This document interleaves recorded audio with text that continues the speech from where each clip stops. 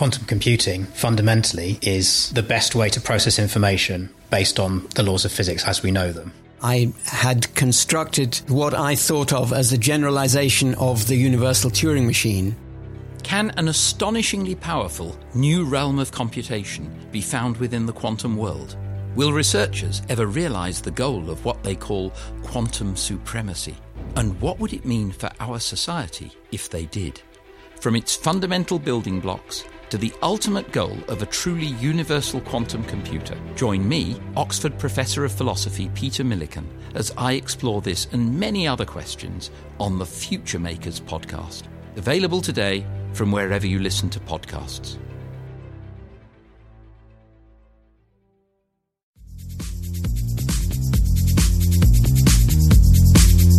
You're listening to the Future Tech Health Podcast with Richard Jacobs. Until I reached age 40, I never realized the obvious, that we all have medical issues, or we at least have a family member or close relation that had, has, or will have them in the future. Medicine and biological systems are the final frontier.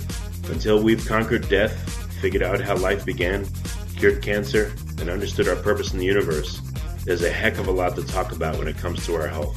Future Tech Health means I'll be covering futuristic topics that are actually already in clinical trials, or even starting to appear on shelves or by prescription, or available for your own use.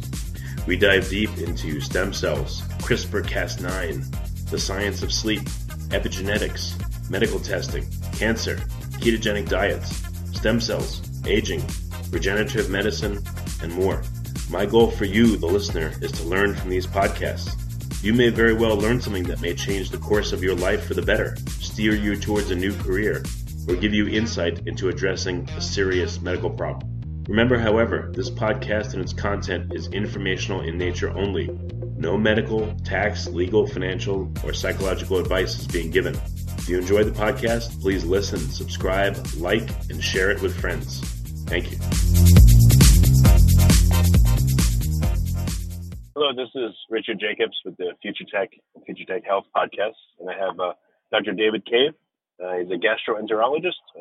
He's a professor at the University of Massachusetts Medical School, teaching gastroenterology. So, Dr. Cave, thanks for coming. How you doing? I'm well, thank you. Yeah, tell me about in your teaching. What is gastroenterology about? Is it just about gastric bypass, or is it what kind of conditions comprise a typical gastroenterologist practice? So for a general gastroenterologist, it's quite wide-ranging. We look at study diseases of the esophagus, the true stomach, small intestine, and colon, and include the pancreas and liver. So it's really gastroenterology and hepatology. And then people specialize in subdivisions of that.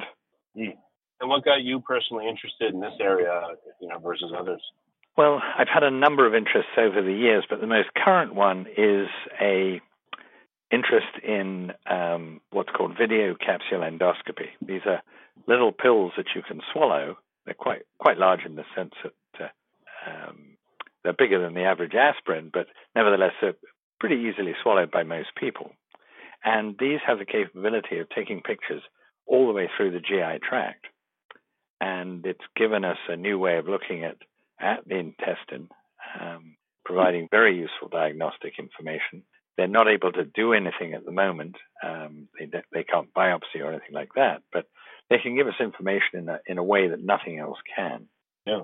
And I've been using these since the day the first device was introduced back in 2001.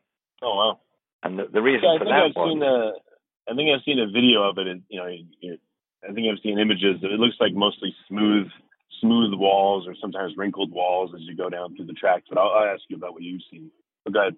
Yeah, so my interest in it really developed very early on when I was interested in bleeding from the small intestine, which at that time we used to call obscure bleeding because nobody could find the source of the bleeding.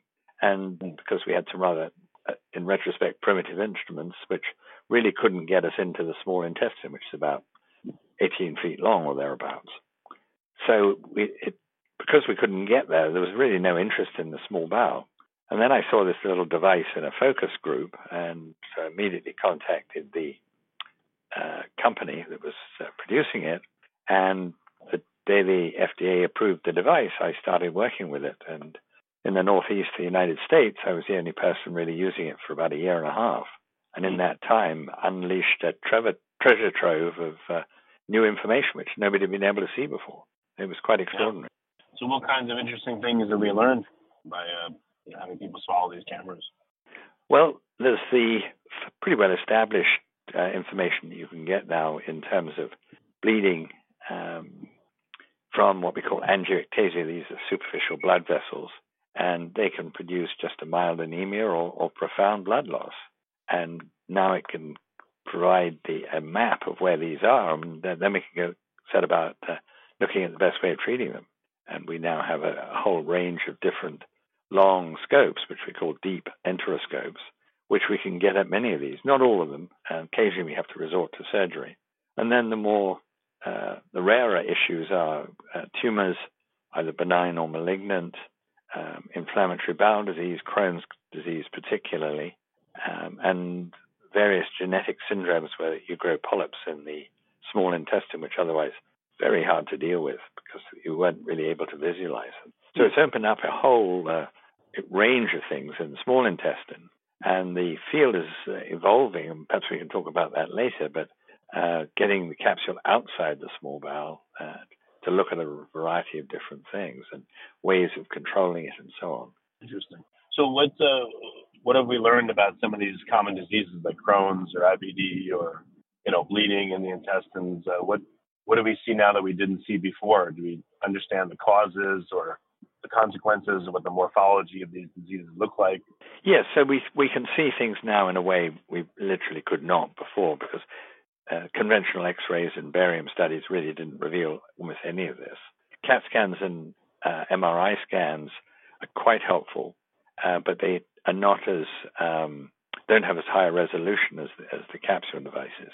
So if you're talking about bleeding, those devices are no good for looking for these little angiectasias, but we can see them very easily with these capsules. So we can then define how we treat them. And similarly with tumors, if the tumors are large, they're obviously easy to find by a variety of different techniques. But when they're small, in the order of a centimeter, they're very hard to find, but the capsule's good at picking them up. And then with Crohn's, again, you can see the basic disease quite easily, but you don't know the more subtle aspects of it, little tiny, what we call aphthoid ulcers, little tiny ulcers with a little red ring around them. Those you really can't see with anything except the capsule. No. And then to your question about, what's it really opened up is a disease which in 2005 I knew nothing about, with an acronym of CNSU, which is chronic non-specific stenosing ulcerative enteritis, good mouthful, described really in the Far East, not in a large number of patients, but when I ran into this in Tokyo at a meeting, I came back and started looking for it, and we've now found about 25 cases. Oh. And this was entirely due to the fact the capsule is able to see this ulcerative disease in a way that no other modality can. Have you, is there a time stamping feature? When you swallow the pill, you could look at transit times through the different parts of the digestive system and maybe get a better understanding of, transit time correlates to any conditions or anything like that?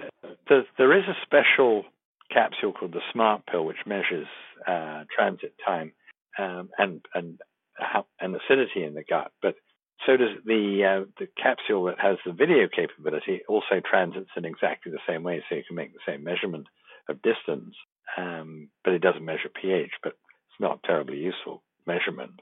But the capsule spends a few seconds in the esophagus under normal conditions, maybe 40 minutes in the stomach, true stomach, and then transits the small bowel in about 4 hours. And then unless you do what's called capsule colonoscopy, you don't see much, if anything, of the large intestine. But if you clean out the large intestine, then you can see the large intestine quite well. Can you see the various sphincters as you enter the stomach, as you leave the stomach. So what do those look like? Anything interesting there? Sometimes. Normally, they are most useful for defining where the small intestine is. And then that gives you some idea as to where any particular lesion is. Of course, you can measure the percentage of time it takes to get to a particular point from one of those fixed points. Any sense of the variation in transit time between different parts of the digestive system amongst different people, or any interesting trends? It's surprisingly variable. I've seen it go through the stomach literally in seconds, and I've seen it go through the small intestine in as short as 20 minutes, and I've seen it take us, many, many hours. Since I got started on this, the battery life's extended very considerably, and some of them now, whereas we started with 8 hours, maybe out as long as 20 hours. So it's changed a lot. Oh, wow. And the has image this led to like a rewriting? Has this changed what's taught now in medical school? I mean, I would think the learnings have changed what we thought, and now things are taught differently. Yes, it's certainly making an impact on that, and some of the future developments are going to change a lot of what we do. Haven't changed the way we manage acute gastrointestinal bleeding. Hasn't changed in 50 years, but this is going to change that. How often are these pills used? Are they expensive? And is this like the first go-to for gastroenterologists, or is this only like used in very rare cases? No, certainly not in rare cases. It's becoming, most practices use it. The big thing that's is come on really on the waiting at the door, if you like, is artificial intelligence and assistance in reading it. Because at the moment, unless you're doing it on a frequent basis, it can take you quite a while to read it. I can read one of these capsules, depending on how long it takes to transit, in 15 to 20 minutes. But somebody who only uses it, once a month is going to take probably 40 minutes or longer to read it. So that's one of the things that slowed down acceptance of the device.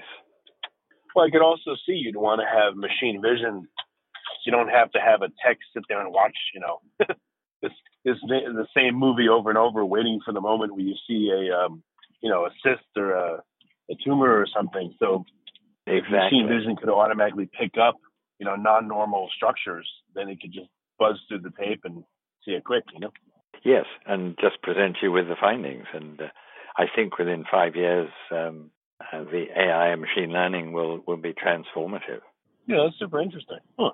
Have we used this on people with gastric bypass? And if so, what do you see there? So obviously you don't see the excluded stomach, but you see the small intestine in exactly the same way as you would normally. Transit time's a bit quicker because you doesn't have to wait. And as far as I know, this device is one of the safest devices we ever use, in the sense that I think there are probably 4 million that have been used over the last from 2001 till now, maybe more, particularly now that China's jumped on.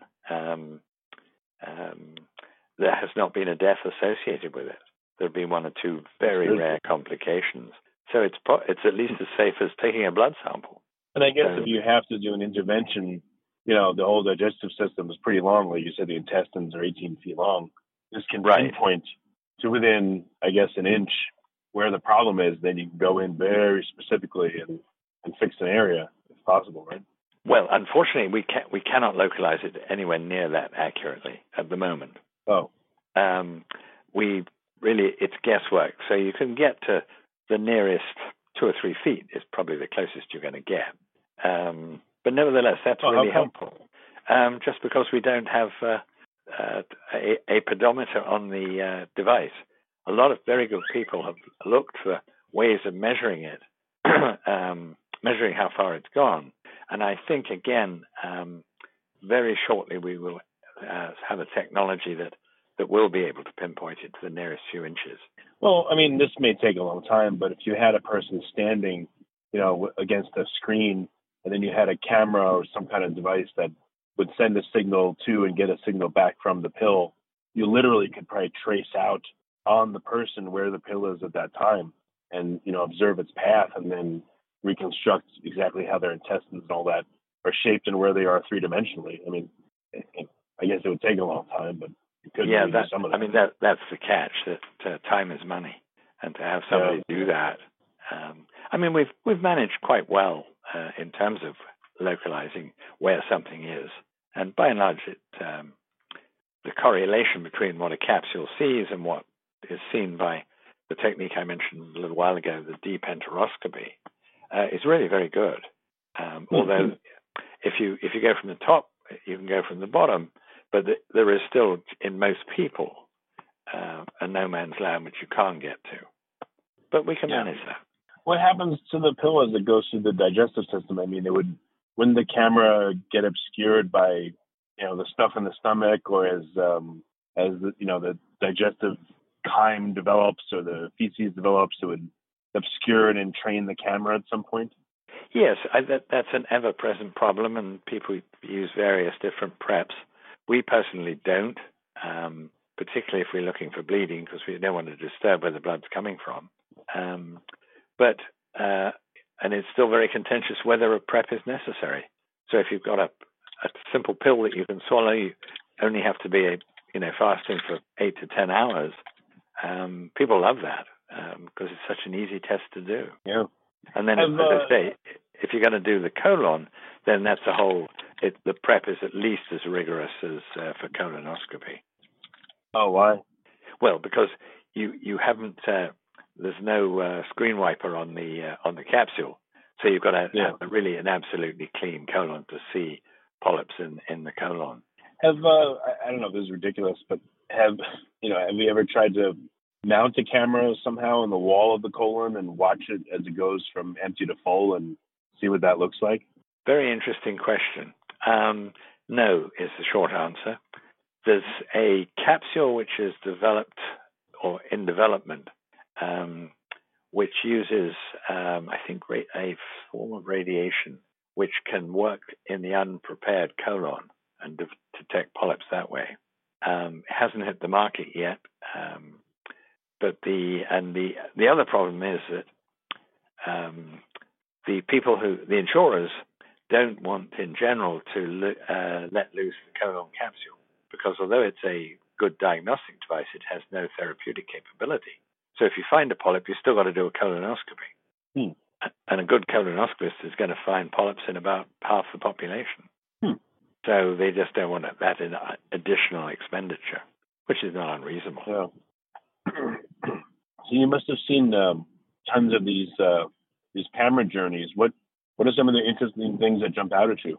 So as I say, things like there's a condition called the Peutz-Jeghers syndrome, which is genetically determined, and from childhood onwards, people develop polyps, and they may have literally dozens of these throughout the small intestine. So to be able to see these, and as they evolve, you can take out the big ones, leave the little tiny ones, and then 3 years later you recheck it, and some have grown, some have not.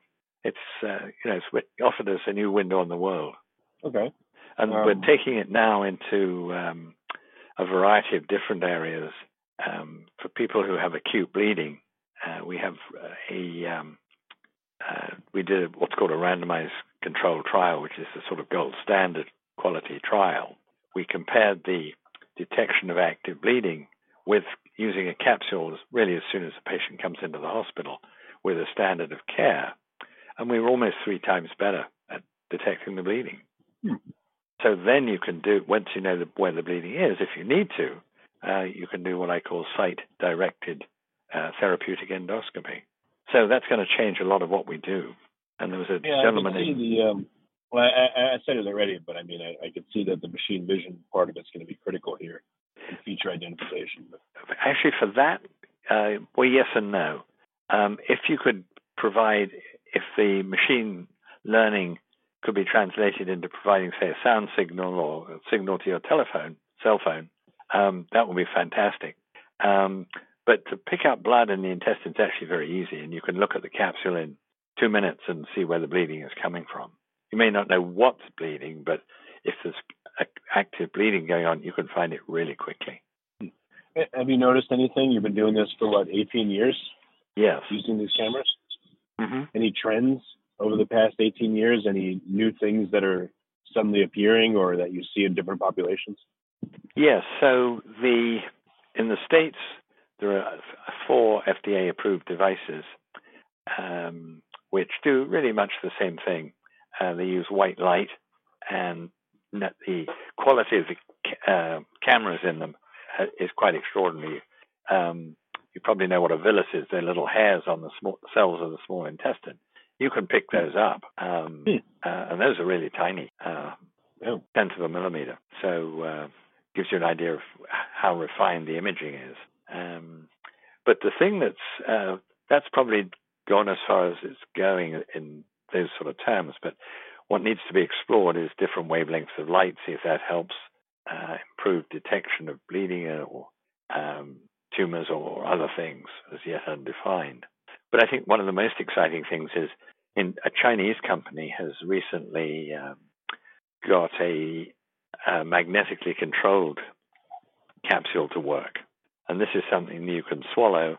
You can get a few images of the esophagus, and then with a joystick, you can literally steer the capsule around the stomach.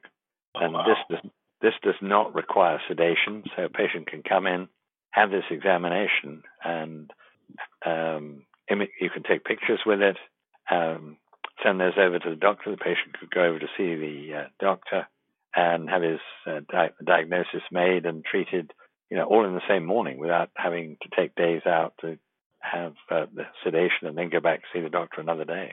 What I was thinking, I pictured like taking a magnet and putting it on someone's stomach and moving it around and having the pill like run back and forth through their intestine. Yeah, well, it's very challenging to get it to go through the small intestine because it takes so long. But in the stomach, which is a sort of fairly large organ, it's very easy to control it. And I think that's going to become a very useful tool for an awful lot of settings. So what does the inside of the stomach look like? Is it interesting or is it really just boring, blah, nothing special? Like, what have you seen? Well, again, you can see polyps, you can see ulcers, you can see tumors, you can see bleeding. Much of the time, when people complain of upper abdominal pain or reflux, there's a condition which you cannot see because it's a sensitivity issue called functional dyspepsia. It's really common. It's actually much more common than true reflux of acid, although the symptoms can be identical. And I think this capsule, this magnetically controlled capsule, will be a big help in sorting this one out. Yeah, I wonder if you could have a capsule that you could pause its journey at any given point and look, upstream and downstream and just observe for a little while.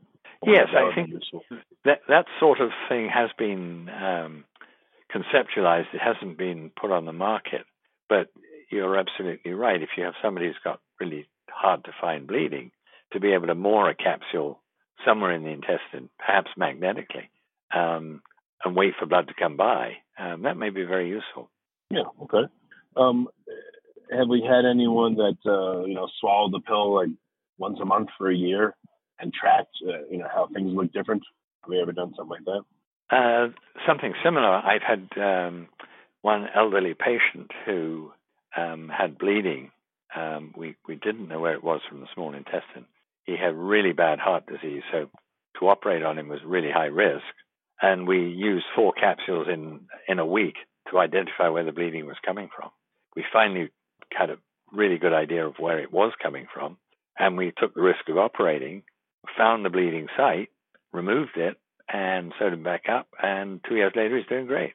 Okay. So with a little persistence, compared with the cost of keeping somebody in an intensive care unit, the cost of the capsule is pretty trivial. Yeah, that's true. I mean, do you have any estimate of what the costs are? I know, insurance, no insurance, but... yes, I mean, the basic capsule costs about $500, which in the greater scheme of things is not that expensive. And then there's a technical fee and a professional fee. Okay. So it's not very different from the other endoscopic procedures. Okay. All right. So again, any trends over the 18 years that you're seeing? Are people's digestive systems changing in reaction to our diets as our diets change over time? You can't see that. That's really a metabolic problem, which is not, you can't visualize. capsule has not evolved. I'm sorry, the intestine really hasn't evolved in that short time frame. But we have a much better idea of what's normal and what's not normal. And that's going to be a huge benefit to help machine learning. Okay. What do you think will be the upcoming add-on features to these camera pills? As I mentioned, I think it will be interesting to explore different wavelengths to see if they help us detect these little abnormal blood vessels. People have conceptualized putting, instead of visualizing a chip in there that conceivably could use ultrasound to look at things. That hasn't materialized yet. That's the problem with that, is it requires a lot of energy, and unless you can provide energy from outside, which is theoretically possible, the current battery is just not capable of providing that. Yeah. But I think there are going to be additional uses. I think in the emergency room, for example, seeing if what's happening in the esophagus in people who come in with chest pain, and there's certainly more people who have esophageal problems than cardiac problems in a population who presents to the ER with chest pain. You mentioned sampling. Would you have? How would that be accomplished? How would you imagine it could be accomplished for the pill? So what's been reported is the use of a string attached to a capsule, so that, because at the moment what we do is to lay people down on their side, and then they swallow the capsule and sip water, and it moves through the esophagus fairly slowly, but not slowly enough. But by attaching a string, it's been shown that you can adjust the position of the capsule. You can either fix it or move it up and down. So that may be a development that will happen in the not too distant future.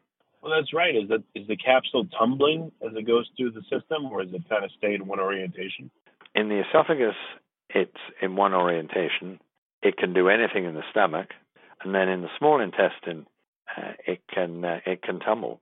We actually didn't know that until we were doing a trial for one of the manufacturers, and we got somebody to swallow one of the capsules, and then 40 minutes later to swallow a second one. And sometimes the capsules would catch each other up, and you could see the capsule in one position, and then 10 minutes later it was facing back at you. Huh. So we proved that it was tumbling. Wow. Is it tumbling slowly or fast? Fairly slowly. It's a passive device, so it's entirely its movement's entirely dependent on what we call the peristalsis in the intestine, the contractions of the intestine. So it moves through like a piece of food. Yeah, with peristalsis, does it move slowly and then fast and slowly and fast, or does it come to a stop and then move and stop and then move? You're exactly right. All of the above. And in fact, that's one of the ways that up until now, the algorithms to help the reader has been able to, the algorithms can take out the same, if the image is repeated in the same place, for 5, 10, even 15 minutes, they can take all those images out because it doesn't provide any useful information. So that cuts down dramatically on the number of images that you have to review. Why couldn't you selectively have the capsule off balance in terms of weight, make it ever so slightly weighted so that it will tend to go a certain way as it goes through the systems? Great question. Never been done that I'm aware of, simply because I don't think people have come up with a thought as to how that might help. What has helped to some extent is having a camera on both ends. And indeed, there's one camera one capsule which has got 4 cameras, and that gives you 360-degree imaging. Oh, wow. So all sorts of little tricks have been developed, but they haven't got through the problem of reading, which is now about to change. So I think you're going to see. I wonder if you could do like a mini gyroscope that would keep the camera always facing a certain direction along with a slight weight bias. Yeah, I mean, all of these things are possible. The question is if the incremental benefit is worth it. Because, if you're looking at acute bleeding, you can get up to picking up the bleeding site in 90% of patients if you catch it early. So you don't need additional tools.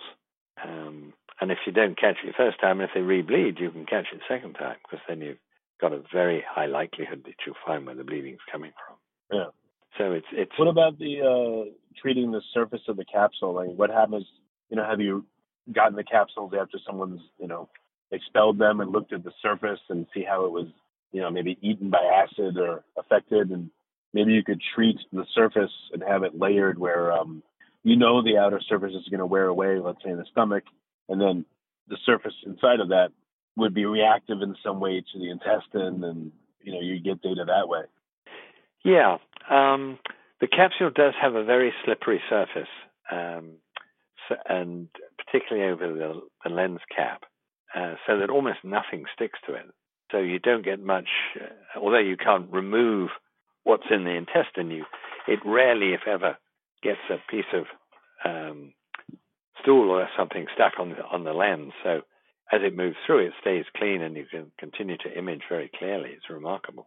And because the capsule is quite big, it's most of them are around 11 by 26 millimeters. That's a good sized pill, but 99 out of 100 people can swallow it without too much trouble. Yeah. Occasionally, people can't swallow pills, and they can't swallow this one either. But it's pretty rare that people cannot swallow it. And if push comes to shove, we have ways of delivering the capsule to the small intestine by an endoscope. Mm. Yeah, well, I've swallowed big pills and small ones, and it really depends on the shape and the smoothness and all that. And the wrong shape, doesn't matter if it's tiny, it's hard to swallow, at least for me. And the right shape, you can swallow big ones. Yes, that's exactly right. Yeah. Yeah, like fish oil ones are huge. We get them to. I'm not a pediatrician, but if you get them to swallow hard candy to practice, they get pretty good at it. And even a 10 or 12-year-old can do it. Yeah. Oh, interesting. I guess there's so many things that can be done with these pill cameras. We still have yet to explore, but there's a lot that can happen. Yes, it's opened up a whole new horizon. How would you do sampling? Would the pill have to, I don't know. The problem with would the sampling, surface be rough to sample, or what? You could, but the problem is you've got to get it through the colon, which is going to give you immediate contamination at a high level. And unless you chase it through with a sort of vigorous prep, if you took a biopsy, it's going to deteriorate because it takes time to get through the intestine. Once you've got a piece of tissue, the sooner you can get it into fixative, the better. So if it had to wait 12 hours to get through, it could be pretty degenerative at that point.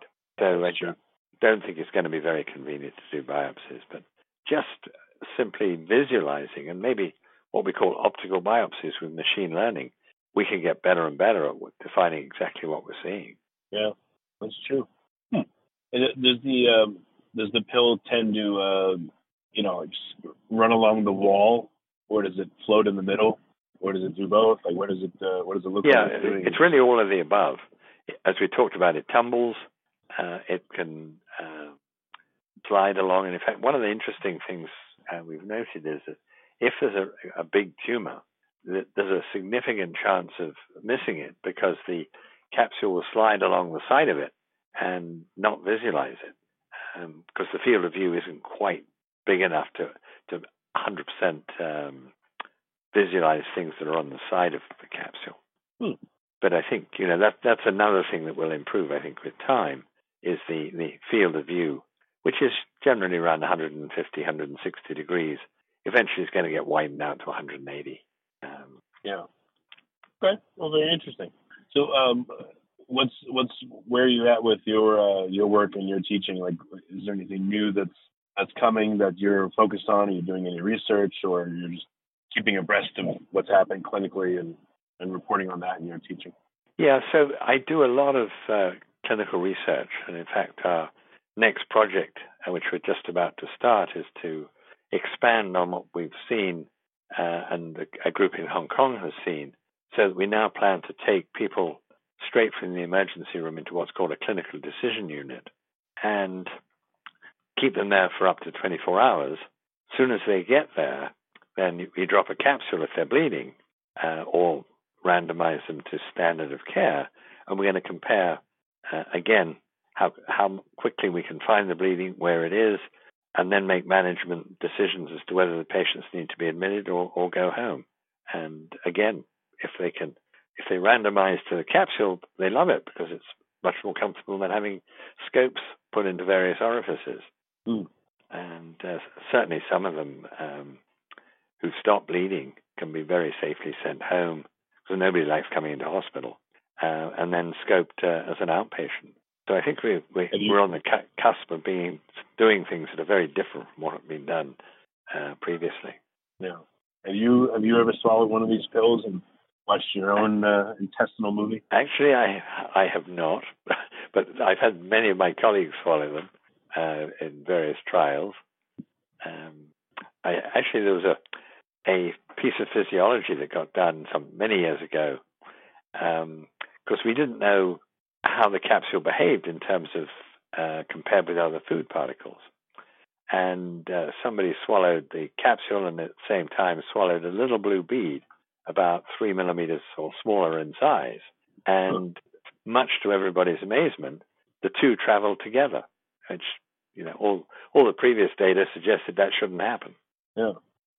So that was a cute little experiment. We didn't pursue it systematically, but we learned from that. So what's the range of time that it'll take someone, from the time they eat something to the time they, expel it on a, ballpark? I mean, what's the range of time? Range, I mean, if you've got a diarrheal state, something can go through in an hour or two or less. Or it may take many days. If somebody's constipated, they may have something get expelled, a week or even 2 weeks later. Yeah. So it's a tremendous. What if you're not constipated? If you're not, then the transit time is usually 24 to 48 hours. Oh, that long? Okay. Yeah. Oh, interesting. Well, very good. So, what's the best way for listeners to find out more? Maybe get in touch or ask questions, or just I don't know if there are any videos in the internet where you can watch this happening. I'm sure that you can't see the person's face or name or anything, so you don't need to redact any info. But correct. Are there videos out there that people could watch? Or there should be lots of it. I'm sure YouTube's got a lot of these. Yeah. All right. Any way for people to again follow up and ask questions? Should they just go to the hospital website, or how should they get in touch? If they want or need this done, they can always call the hospital and we can oblige. Mm-hmm. Taking individual phone calls tends to get overwhelming, so we tend to avoid that if we can. It's just right. The workload is already so heavy that it's additional just curiosity phone calls we cannot deal with. I understand. Yeah.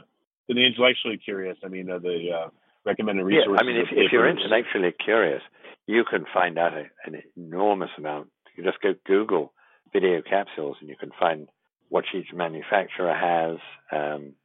Go to many of the individual publications about it in detail. I mean, the web is now just astonishing what it can provide in terms of information. All right, very good. Well, David, thank you for coming on. I really appreciate your time.